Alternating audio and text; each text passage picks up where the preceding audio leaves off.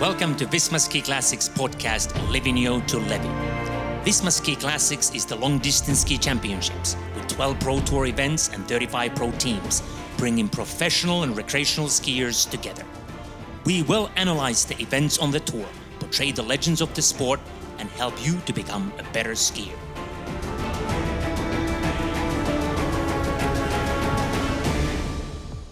Hello folks, once again it's the time of the week when we have another exciting and thrilling episode of Livigno to Levi.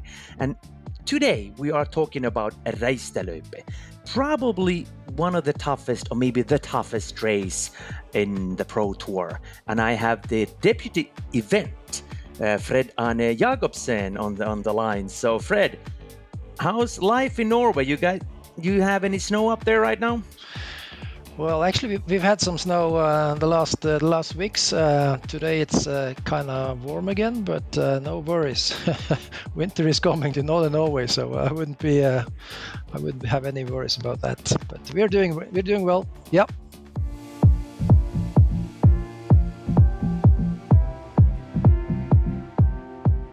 So, Fred-Arne, you mentioned that you had a little bit of snow over there, but how does it look right now? The winter's coming. Winter is coming. The mountains has been white for some time. We had some snow on the ground. Those most eager skiers has been out there. We have some artificial snow at Bardufoss, where we have the finish of the Reistelöpe.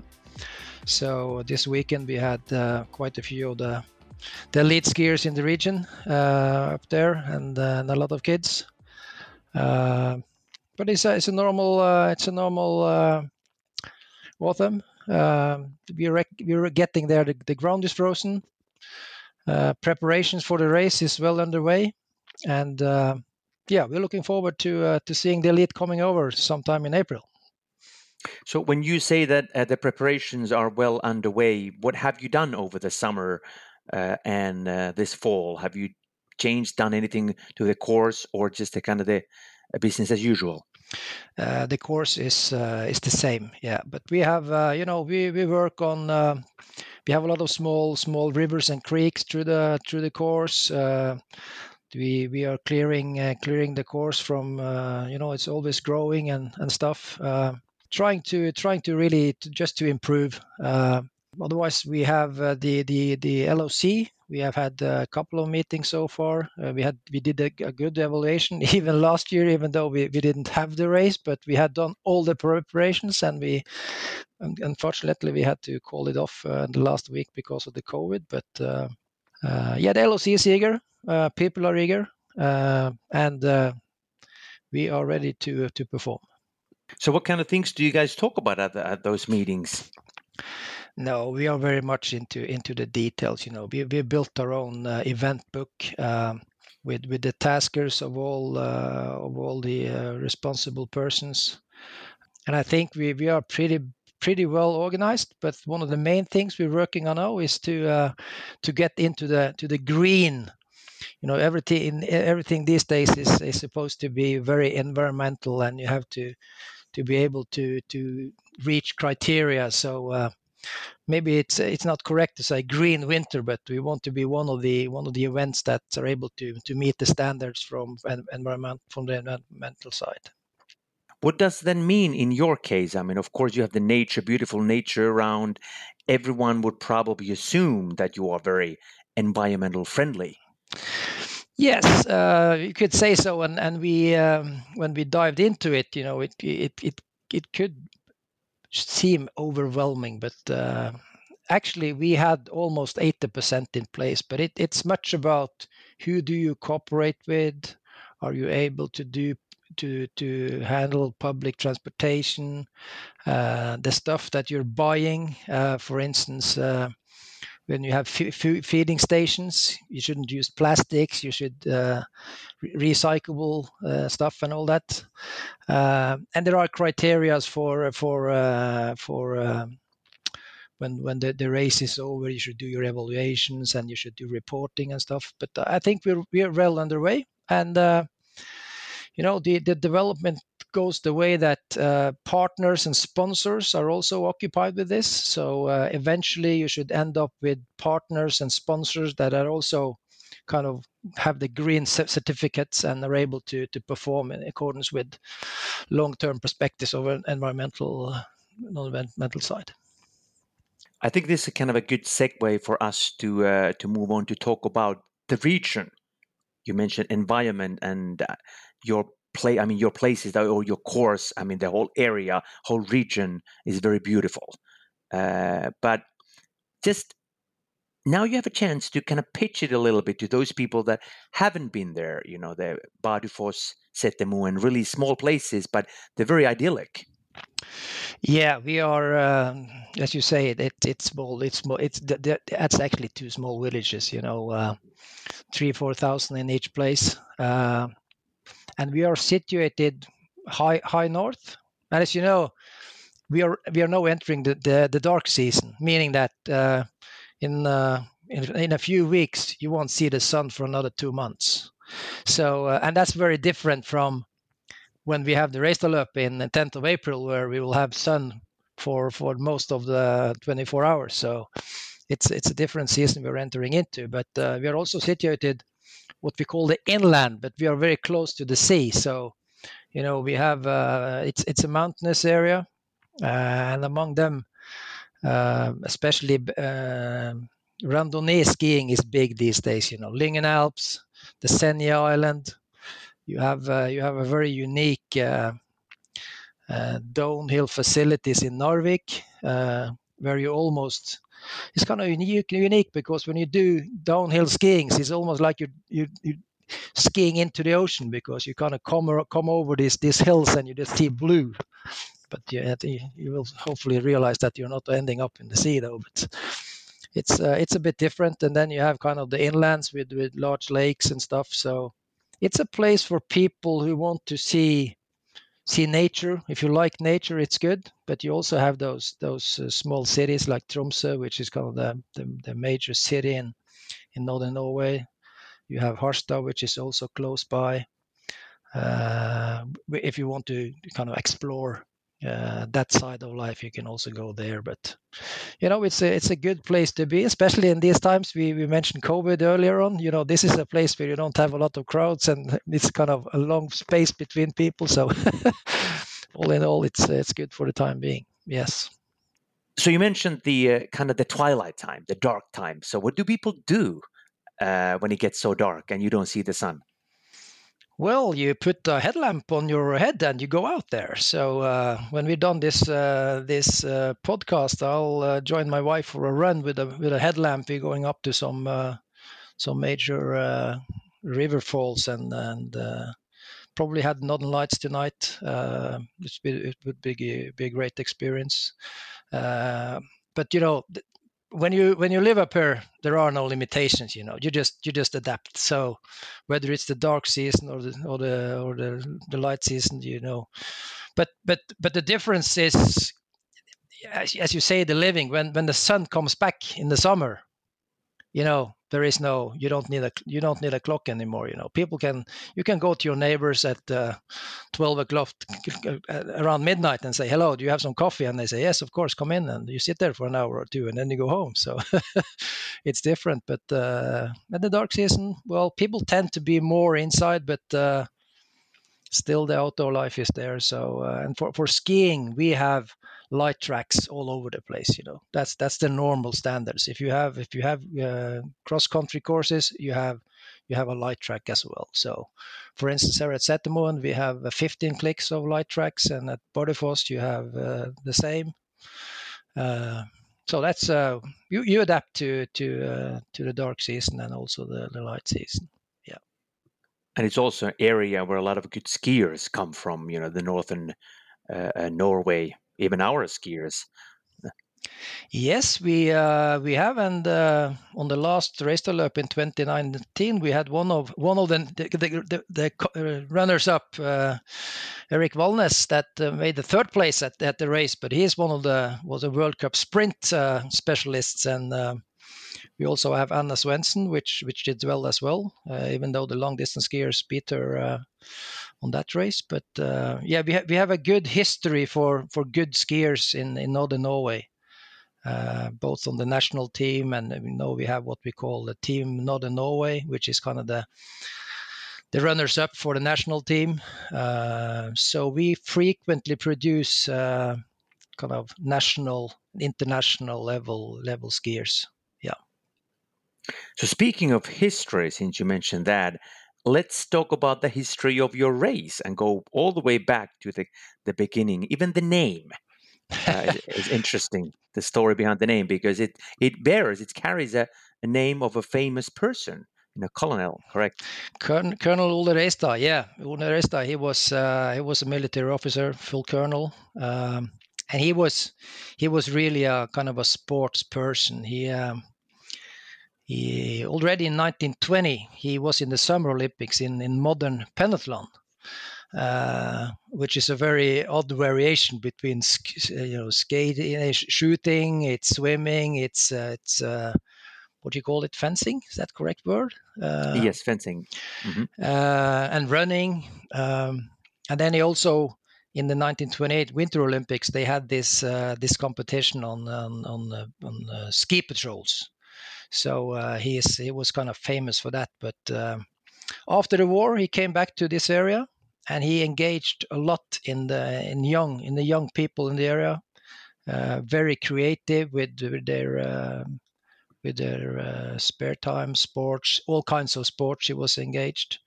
And Kampenhytta, which is one of the main, let's say, facilities along our course, is one of his memories. So he's been kind of the inspiration behind the race that started in 1958. We still have his family members. We consult them whenever we do something with the race. We have them up here every year, and then kind of acknowledge their history and Ole Reistad's history. And he also got in Norway, the greatest honor for an athlete is to have what we call Egeberg's ærespris. That's kind of the highest honor you can have as an athlete. But then you are kind of a complete athlete, and you have put a lot in yourself, and you also have had great results.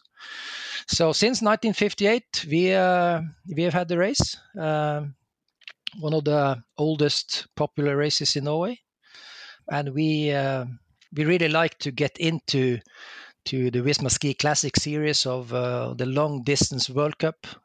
We think that was a good challenge for us as well, but we also see it as an acknowledgement of all the good work. We have about 300 volunteers. That's the core, and for all those people who do all this work every year, it's kind of it's a certificate for the quality being part of this long distance cup. So we try to develop, and over the last years, I think we have reached kind of a new standard that we would like to continue to develop. I actually remember when you guys were pitching or promoting your event to Visma Ski Classics before you joined.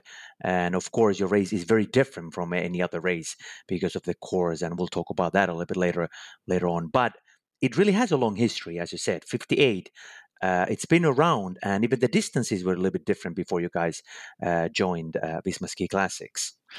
Yeah, as you say, we are a popular race, and that's this is really the race to go to for people in this neighborhood, coming from Tromsø, Harstad, around this region. And it used to be, it actually, before Visma Ski Classics, in the early days, we started at the same place as we do these days. But before Visma Ski Classics, we had gone back to the main cross-country ski stadium in Setermoen. But when we got into the long distance cup, we chose to go back to the route, so to speak, and started on what we call Artillerisletta, close to the military garrison. And then it used to be a 34 K race. But the Visma Ski Classics wanted to have a bit more distance. So the first year, we actually were up into 56 clicks. We added on some hills and stuff. I don't know if it was Øystein Pettersen's comment on Instagram where he said, "Is it normal to stay 25 minutes in zone 5 on my polar watch?" But anyhow, the distance was shortened a bit, so you're around 50 these days. Yeah, it's interesting. Since we have been talking about Visma Ski Classics, I think it's a good time to listen to David Nilsson, the CEO of Visma Ski Classics, and find out what he thinks about the race and some of his memories.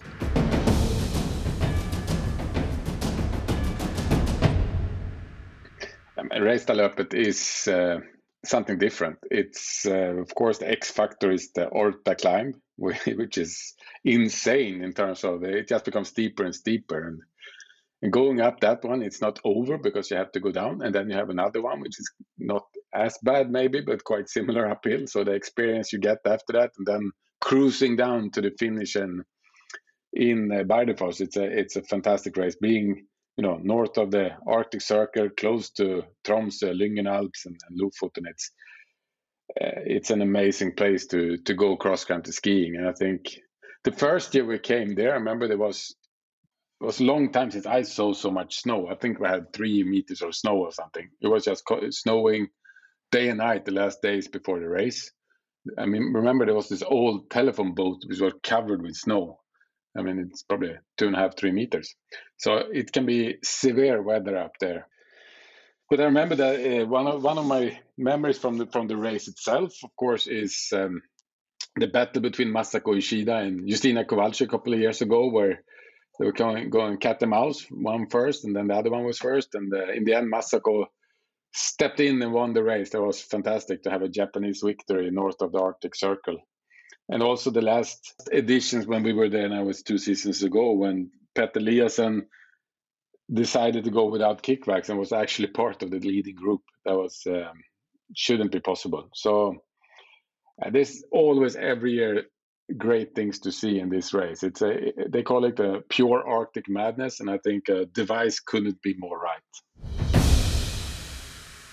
So Fred Arne, the course, of course, it is probably the toughest or maybe the toughest course in the Pro Tour. And that's something that all the skiers, all the athletes always talk about. But let's go through the course a little bit, because there's still a lot of people who haven't done the race, only probably seen it on TV, still wondering how tough could it really be? Yeah, it is tough. It's tough when you really push it. But remember, it's about 800, 900 very, very, very popular skiers that do the race. There's families and stuff, so it's doable for everyone. But as they say in bicycling, when the hills comes, it never gets easier. It's only gets harder. So as you push, but yeah, it starts. I'd say it starts pretty nice. It's a flat. The first 5, there's some small hills. And then you enter into the first sprint at Stolemura.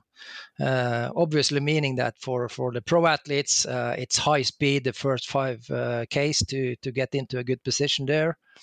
Then you have 2 or 3 clicks with still the flats, and then you hit the first real climb up to Orta.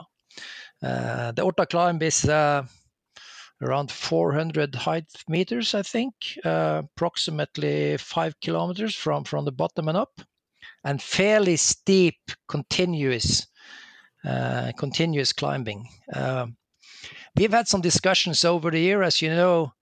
Our mayor, Toralf Heimdal, he's kind of the king of Racetalöp. He's been winning it a number of times, and he argues that we could have a not so steep climb, because diagonal would favorize those double poling skiers.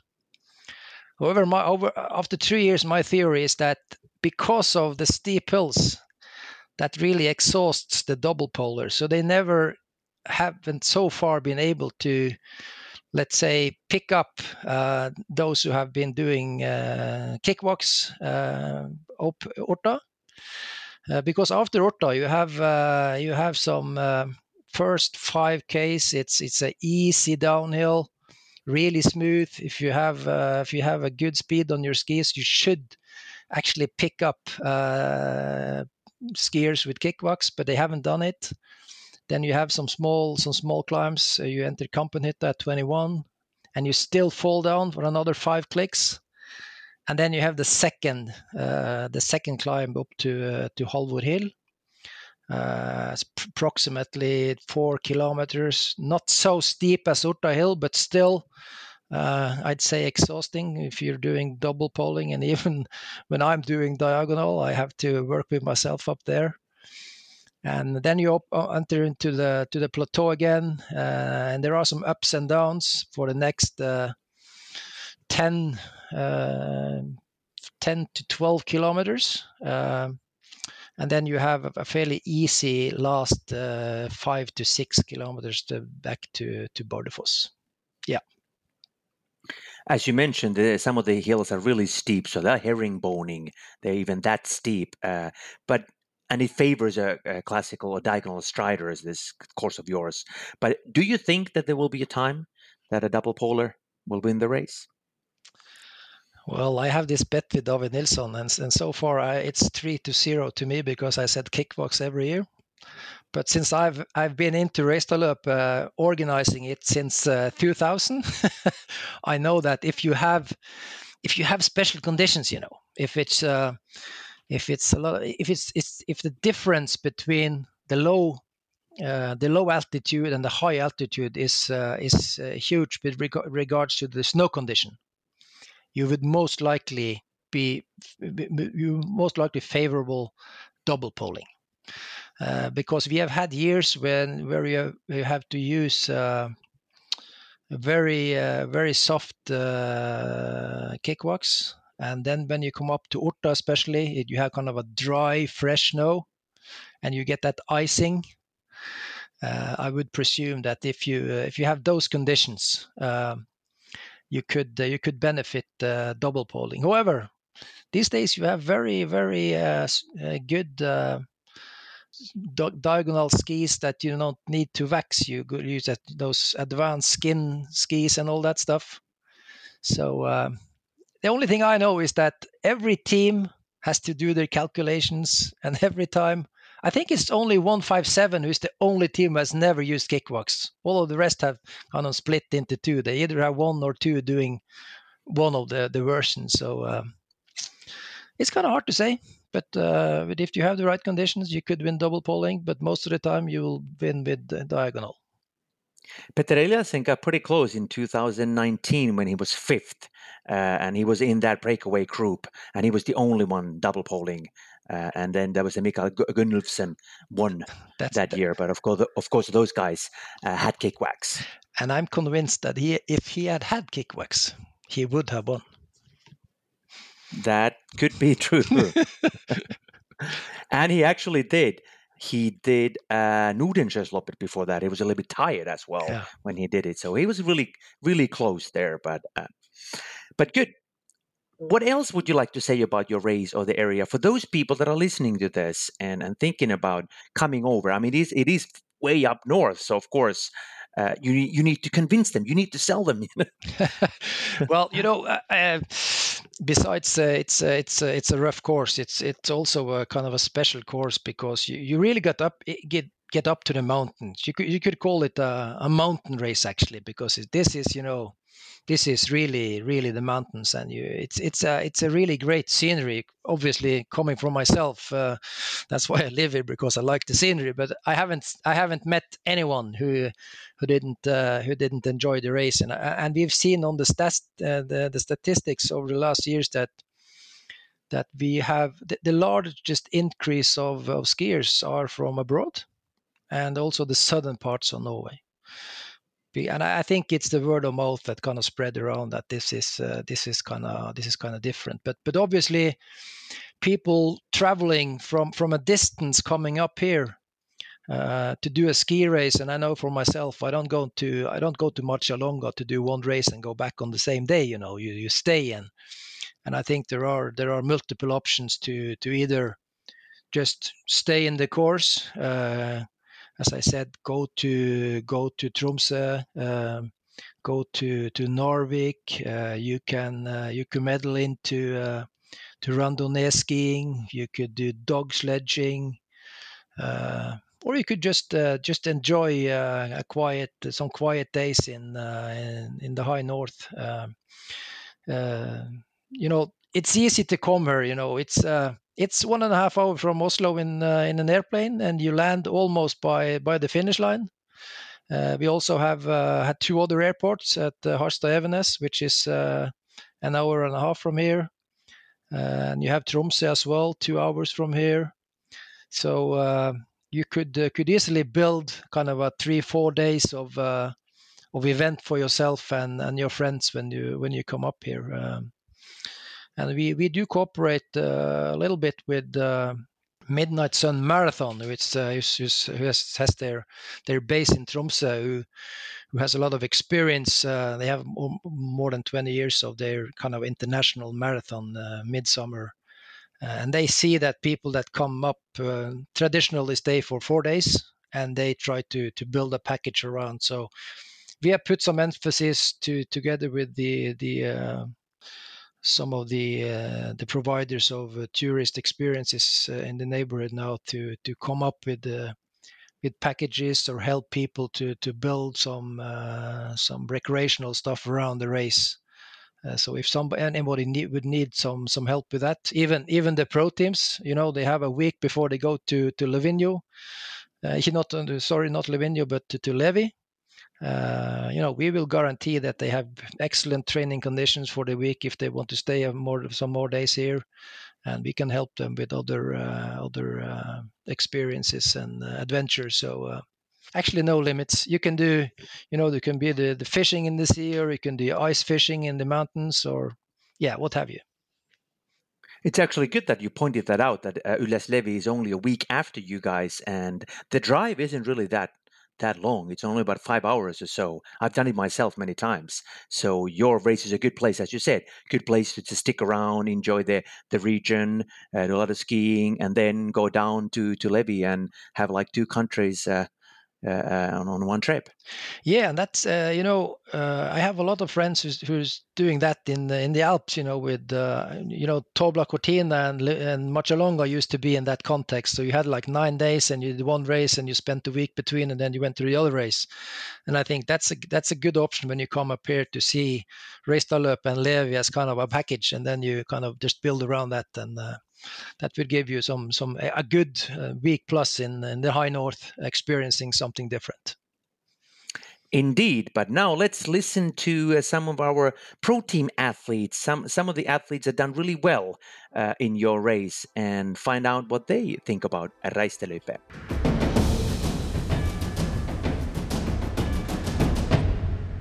Hi, this is Anders Åkland, Team Ragde. Reistadløpet is for me a really special race. It's in the end of the season, totally different course from all other long distance races, because it's much harder, and it's definitely a race which is better for using kickbox, but it depends on the weather and the conditions, and if it's fresh snow or wet, or how it will be. But it's not the same as a double poling race as Vasaloppet, for example. So I think it's nice to have this race in the Ski Classics. So we have also a race for World Cup racers, and a race which will favorite diagonal skiers. Last year it was Corona time, but I hope we will be at start in Bardufoss for Reistadløpet this year. It's also the spectacular nature there. It's very nice to be up there in the end of the season and have a hard race in the end of the season. So hope we'll be there in March this year. Hi, it's Astrid here. And I just want to say that Reistadløpet is one of my favorite races. I think it's a real badass race. The race profile, it's so much harder. And with the first ascents of like 500 altitude meters on 8Ks, it feels like hitting a wall. This makes the double poling kickwax debate go crazy. You never know what people will pick and do, and what you're stuck with under your skis kind of sets the speed from start too, because the double pullers want to go really hard in the beginning and maybe pull away from the kick waxers, and the kick waxers want to go really fast in the uphills. So it's in high pace all the way, and yeah, I enjoy that it's tough, and I'm kind of scared of it too. Hello, this is Masako Ishida, and I won the latest Rope 2018. For me, race Rope is number one. Yes. Always you have to suffering. I think I'm a good climber actually. My body really fit for uphill races. It's really nice competition. Yeah, because if you can finish this really tough 50 kilometer, you'll get also satisfied by yourself. Also get very happy from your heart. You can enjoy this so great nature. Since you've been doing this for about 20 years, you've been part of the organization for so long, since 2000, as you said. But when you kind of go back, what are the greatest memories that you have, and then maybe the toughest times, toughest obstacles that you had faced that you had to overcome? Toughest obstacles. Well, you know, one of the toughest things are when you have to close down the race and you're not able to do it. Like last year when COVID came in and kind of took it away from us. Obviously, the rough conditions in the mountains have caused us some worries. But again, our experience, kind of a solid crew, kind of always helps us out of it. But you know, back in when was that actually? When we had that record numbers, you know, and that was actually before I really got into the organization. But that's probably one of my greatest years when we had that 1584 on the start. Was great. And then again, when we entered Visma Ski Classics, you know, we didn't really know where is the bar for this, you know, how good does it really have to be?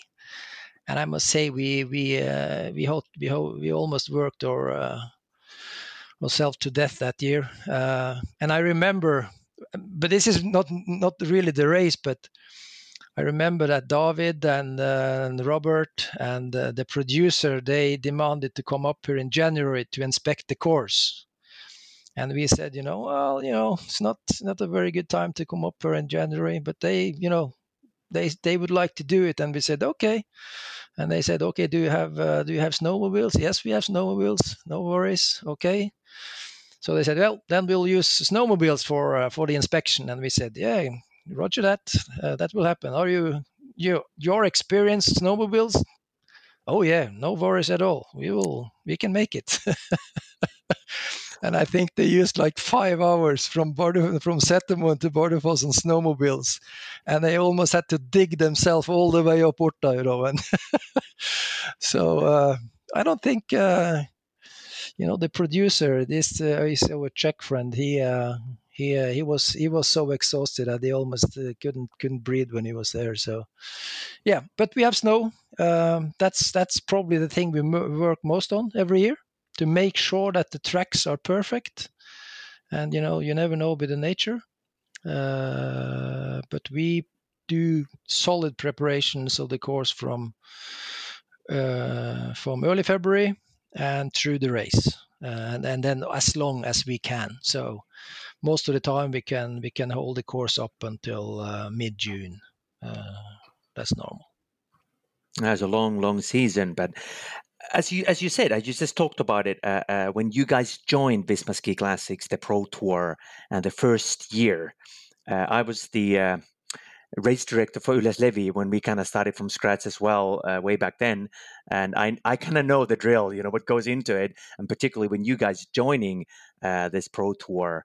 But that year, let's talk about it a little bit more. I mean, it must have been then a little bit different. Something, was it nerve-wracking for you guys, or you just kind of jumped on it and just rolled up your sleeves? Well, we sent out some recce parties, so to speak. We sent myself, Toralf, who's been doing a lot of the long distance races on beforehand, and some other guys out to kind of experience other events before they enter into our race. Since we are one of the last races, we had that opportunity. But at the same time, we tried to have a good discussion with the Visma crew. The race director, Robert Pett, spoke a lot with David, and to really understand what are the standards we need to meet. On the other hand, with regards to the race, kind of, if you look at the race as isolated, we were not that worried because we have done national championships. We do major cross country events in other formats frequently. So, the LOC is experienced. We know the business, but television is coming. Everybody is seeing it. Will it be good weather? What can we do with the weather? Even though we know you can't do anything with the weather, but you spend a lot of time. And I remember the first race, I woke up like 4 o'clock in the morning, and we had said, we will set the course in the evening. We will be done around 12 o'clock. And then people are watching on, we had this system in Norway. You can watch the track machines on GPS on a specific app. And among others, I think it was Thomas Alsgaard, who was the team captain at that time. He had noticed that the grooming machine was still working from Orta and down to to Copenhagen during the early morning. He said, "Hey, there's something wrong here. They are still doing the preparations." And I said, "Hey, come on, We're just monitoring, and there'd been some wind through the night, so we had to do a re-grooming, but it's downhill, so it will be okay." So it was like a 24 or 48 hours of speed before the race, but yeah, I think we pulled it okay off and have taken it further from there. So, but it's that's probably why we are into this business. We like to kind of put a goal, and you'd like to perform as good as possible, and hopefully, the contenders, being it pro teams or recreational skiers, if they're smiling when they come to the finish line, well, you're happy too. So a lot of work, and then you also had to co-commentate with me. Yeah, but how was that experience? Well, I've never commentated on television or radio for that sake, but it was interesting. Even though, because one thing is that you're experienced and you're always picking up and learning, but to the other side, I realized that as a chief competition, it was actually a good place to be, where you really could observe the race on television from A to B with good communications. Because I had also the opportunity as part of the jury to link up with the race director or the FIS technical delegate, and we could quickly sort out if there was anything out there. But yeah, it kind of gave a new flavor to to being the chief of competition as I was then. So yeah. And also gave you a different perspective because you saw how it looks like to the people that are watching your event out there in the world. Yeah, exactly. And yeah, it's and we had fairly good weather, good production. I think the Visma Ski Classics production crew is very professional, easy to work with, and they really try to make the most out of it. And of course, we as a organizer has learned that to improve the production, we also need to kind of twist our minds and come up with good opportunities and try to create good possibilities for the production crew. But I think that adds a new flavor to being an LOC as well, and that I appreciate that.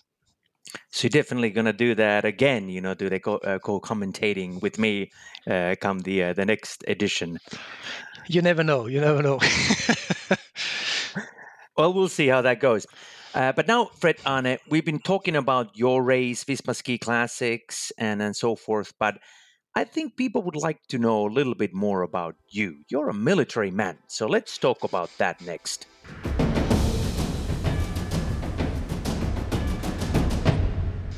A military man. I'm a colonel like Ole Restad, Yes, my background is the military. Actually, I did my priorities back in 1984 when I chose between going cross-country skiing or doing a professional military career, and I ended up in the military. But I've been actually a cross-country competitor since 1970. Imagine that. I actually had my first cross-country competition in 1970, 5 years old. And I've actually been occupied with cross-country skiing in the winter time since then. I probably have had a pretty good potential when I was a junior before I went into the military. Who knows where I could have taken it, but how far did you get, by the way? I was among the 10 best juniors in Norway, meaning that you have a potential if you really kind of want to go after that. But I chose another career, so you would never get the answer for that. But I've been I kept my interest for skiing, and I've been competing ever since, and I still do. And on the side, I've always been part of organizing sport events, being it cross-country skiing, orienteering in the summer. I do orienteering as a competition as well. I've been into bicycling, road racing, both organizing and competing myself. So that's pretty much my background as an athlete. Always doing my practice and always trying to find something to put my goal on. And then I found some interest in the work of technical delegates to organizing, and more as a supporter to the events, because I saw that it's hard to be a volunteer, and if you have a small club like we have in both Norway, Sweden, and Finland, it's always clubs that take the responsibility, and you saw that people needed some advisors. So I entered into the role of being a technical delegate, and one led to another. So now I also kind of FIS qualified, and I've done some FIS events, the Norwegian National Championships, and I've done some long distance cups, and then David also talked me into being a race director for a couple of races this year, being at Tobla Cortina and Jizerska among them. So yeah, I'm interested in cross-country skiing all year round.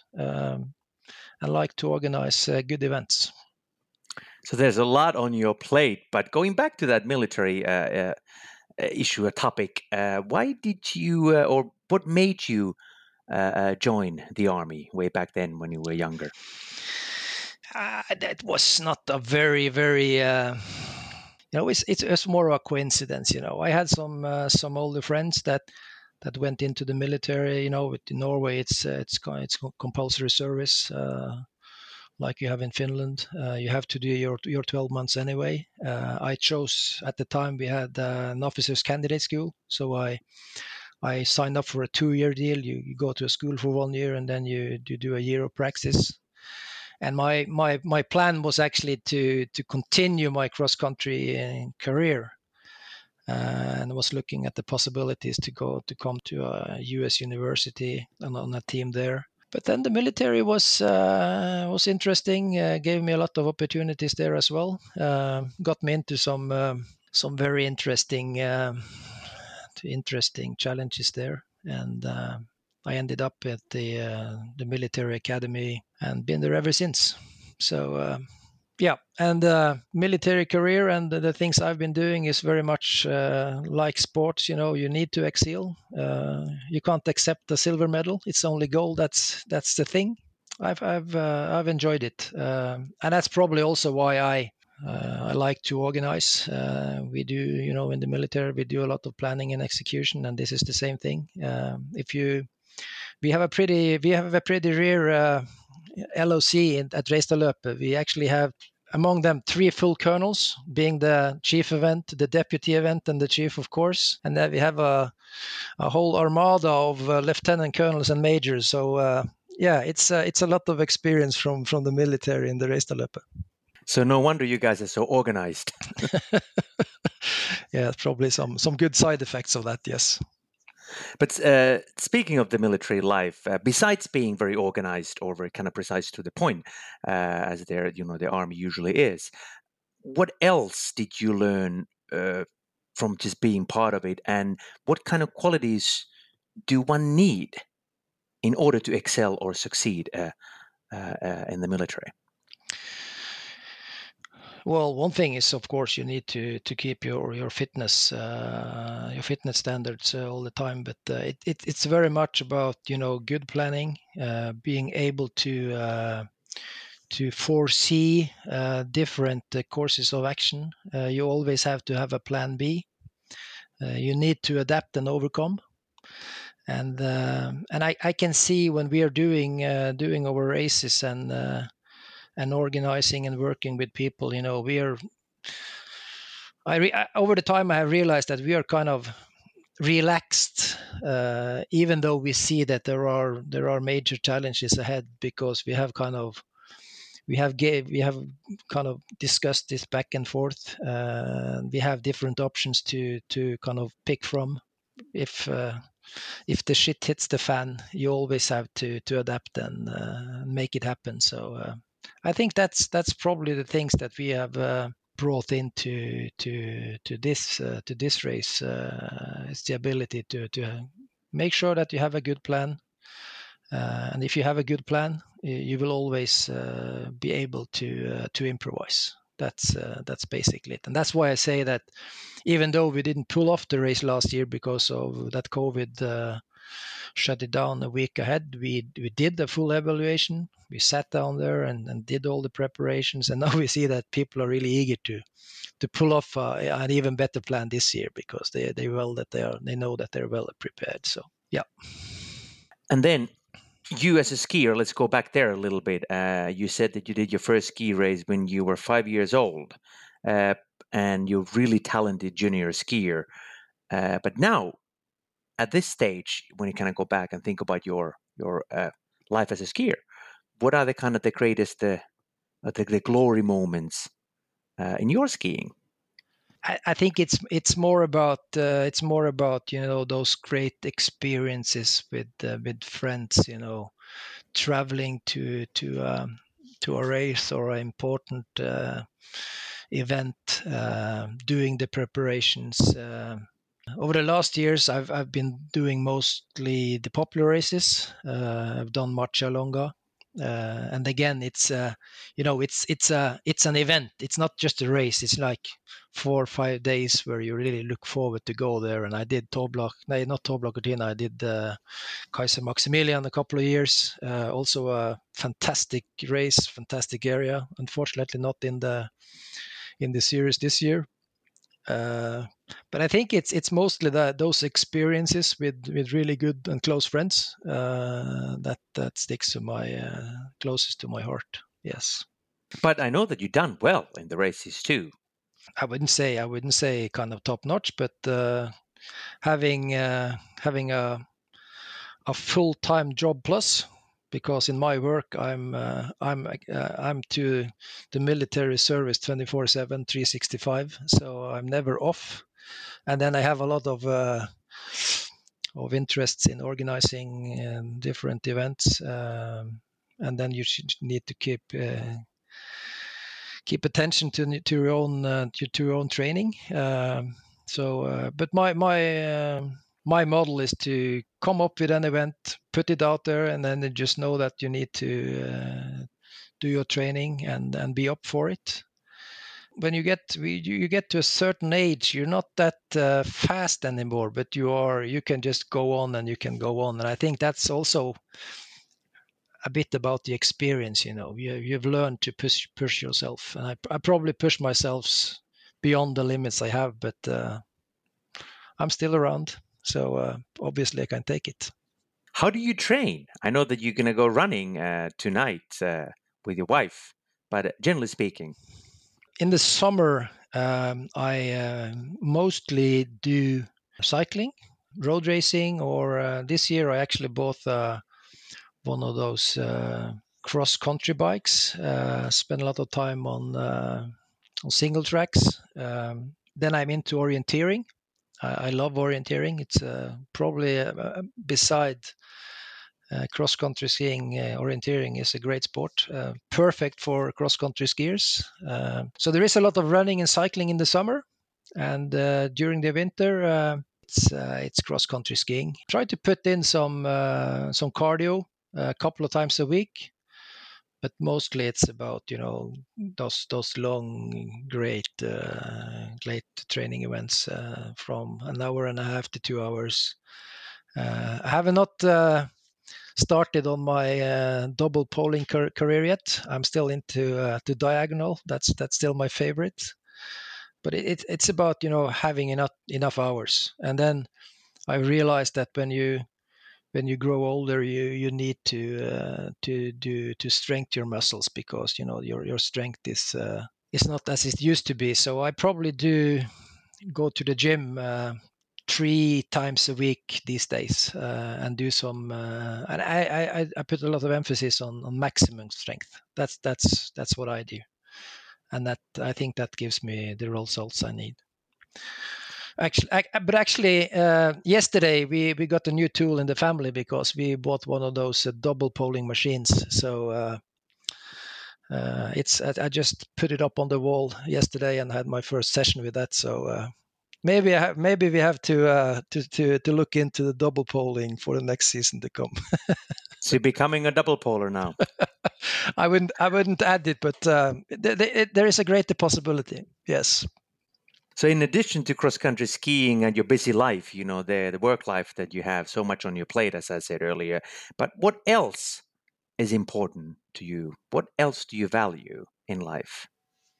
For me, it's I have a great family, and we spend a lot of time together. It's my wife and I, and my kids. We share a lot of the same interests. Even though my 2 sons are not that eager in cross country skiing and that, but they have been competitors. We have, as all Norwegians, a cabin up in the mountains where we spend some time. That's kind of the Norwegian very important thing to have. And we like to travel, even though there are some limits these days. But we like to go around and do some be active when we're traveling. But I think family, and you always have some really close friends. And I think that's kind of important when you have a very busy lifestyle, busy work. Sometimes you need to just to get out there in the nature and push yourself to kind of recharge your own batteries. So basically, it's the balance that you're talking about. Yeah, I would say so. I need to stay fit, and I need to have a good life to perform and be able to contribute. Kind of that's a chosen situation, and probably continue. I don't have a crystal ball available, but I hope that you have one, because the next thing we're going to do is to talk about the future.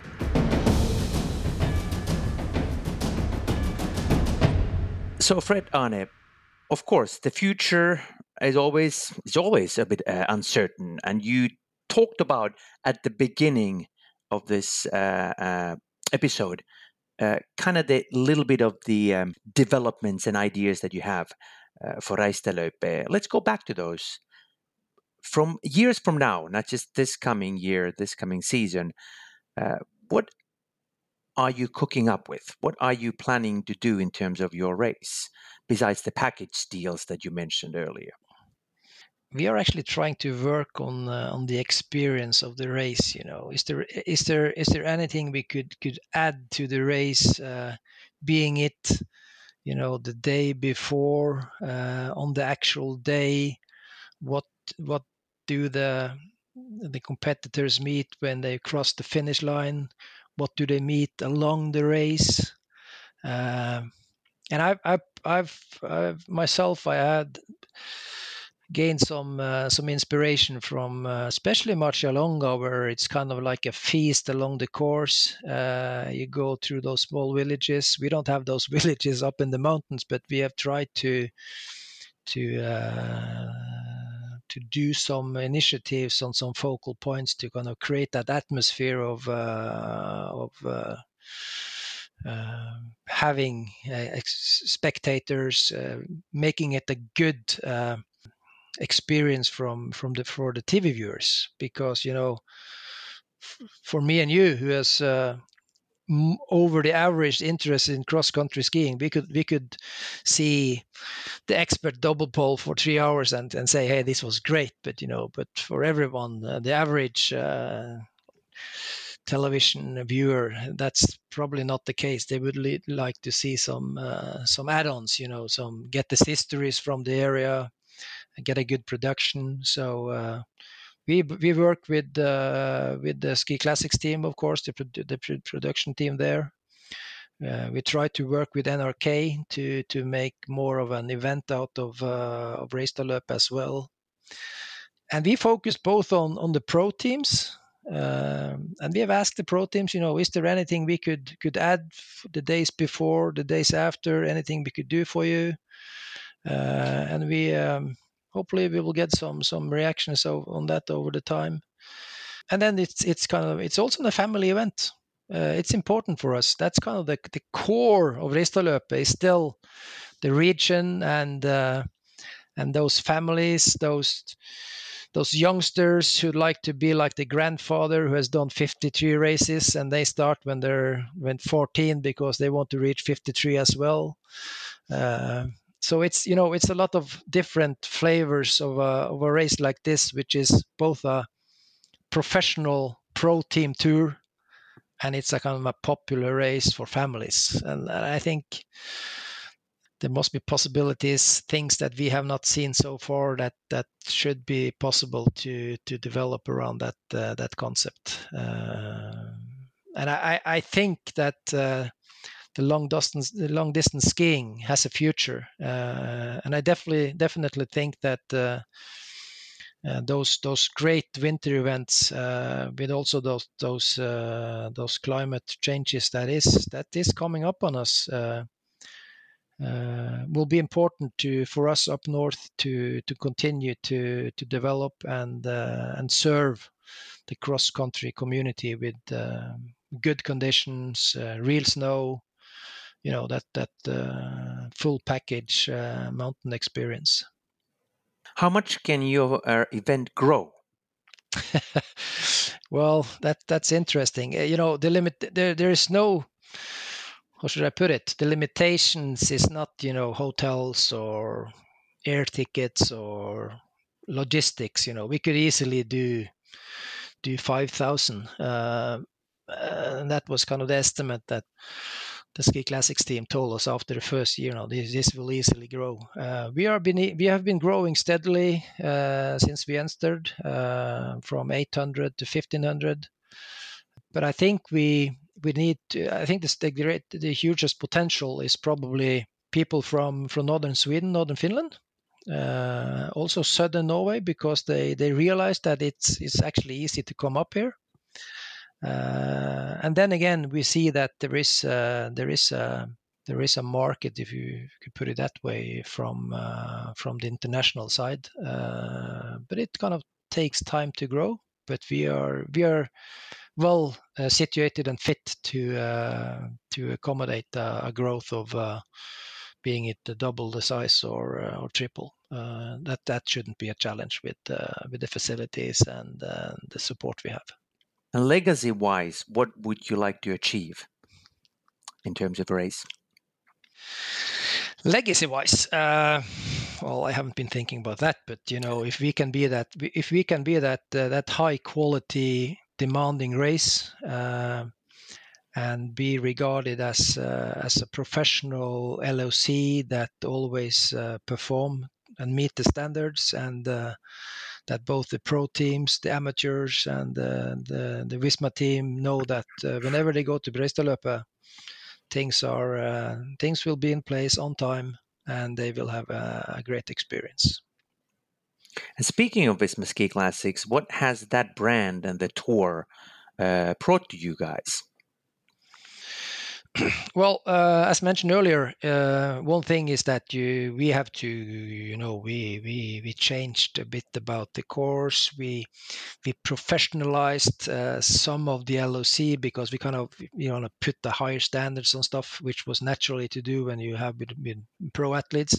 Interesting thing is that that also added value to the recreational skier and the amateurs, because they definitely, let's say, they regarded the possibility to be on that starting line together with those really professionals. You see that they enjoy it. They can see all these faces that they see on television. The other thing is that when you had Visma Ski Classics brought television, live broadcast 2 hours on NRK, on Swedish TV, Finnish TV, all over the world. That's almost invaluable. So, and I think that's the reason why we have seen an increase in competitors from outside this region. That's definitely that professional TV production, and that we've been able to perform and get some good grades, so to speak, from the teams, the technical delegations, and the Ski Classics team. So it's kind of put you into another division, the elite division. This is really the World Cup of long distance skiing, and this should be the 10 or the 11 best races, long distance races in the world, and we have been lucky to be accepted and have a good relations to the Ski Classics, both the races and the Ski Classics crew. And we have the intent to continue to work as part of the tour. So it's definitely brought us up into the elite division, and we intend to stay there. Visma Ski Classics is constantly evolving and finding new avenues to expand the brand and the scope. But is there anything that you'd like to see taking place in Visma Ski Classics? Any other or new developments, ideas that you have in your mind? No, I haven't really put my head into how Visma Ski Classic should develop. I think they have a lot of good ideas, and I really appreciate their way of. What's kind of special with the long distance pro team / Ski Classics community is that it's kind of a product of not only David and his crew. It's evaluation from all the organizers. It's evaluation from the pro teams that have come in with their ideas, what they would like to see happen, and then they do this synthesis and say, okay, this year we do some adjustments and we add some new flavor to it. And I think that's a very good way of working, and you have a kind of a steady and a good involvement from the whole group, so to speak.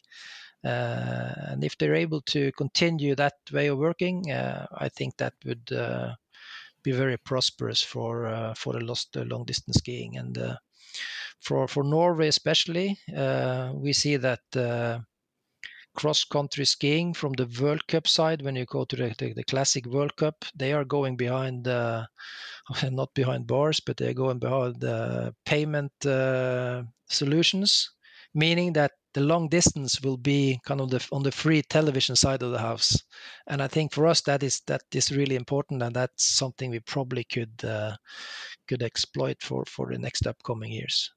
Certainly a bright future for all of us and for long distance skiing. But I know we've been talking about all kinds of things for so long, and you're really eager to step out and take a headlight and start running with your wife.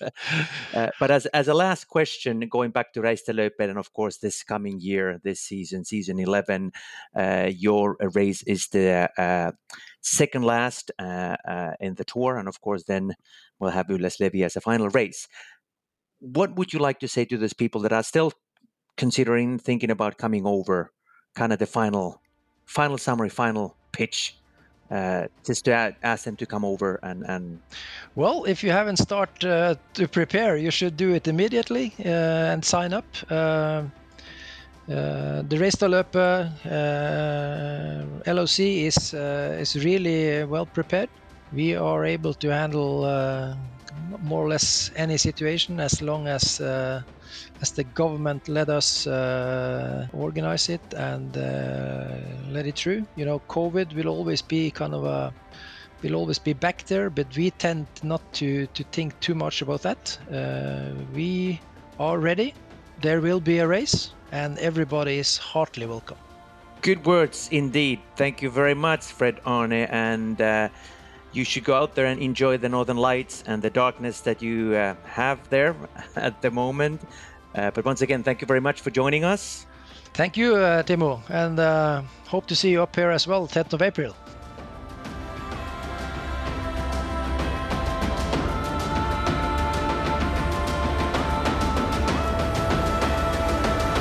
This podcast is a W Sports Media production.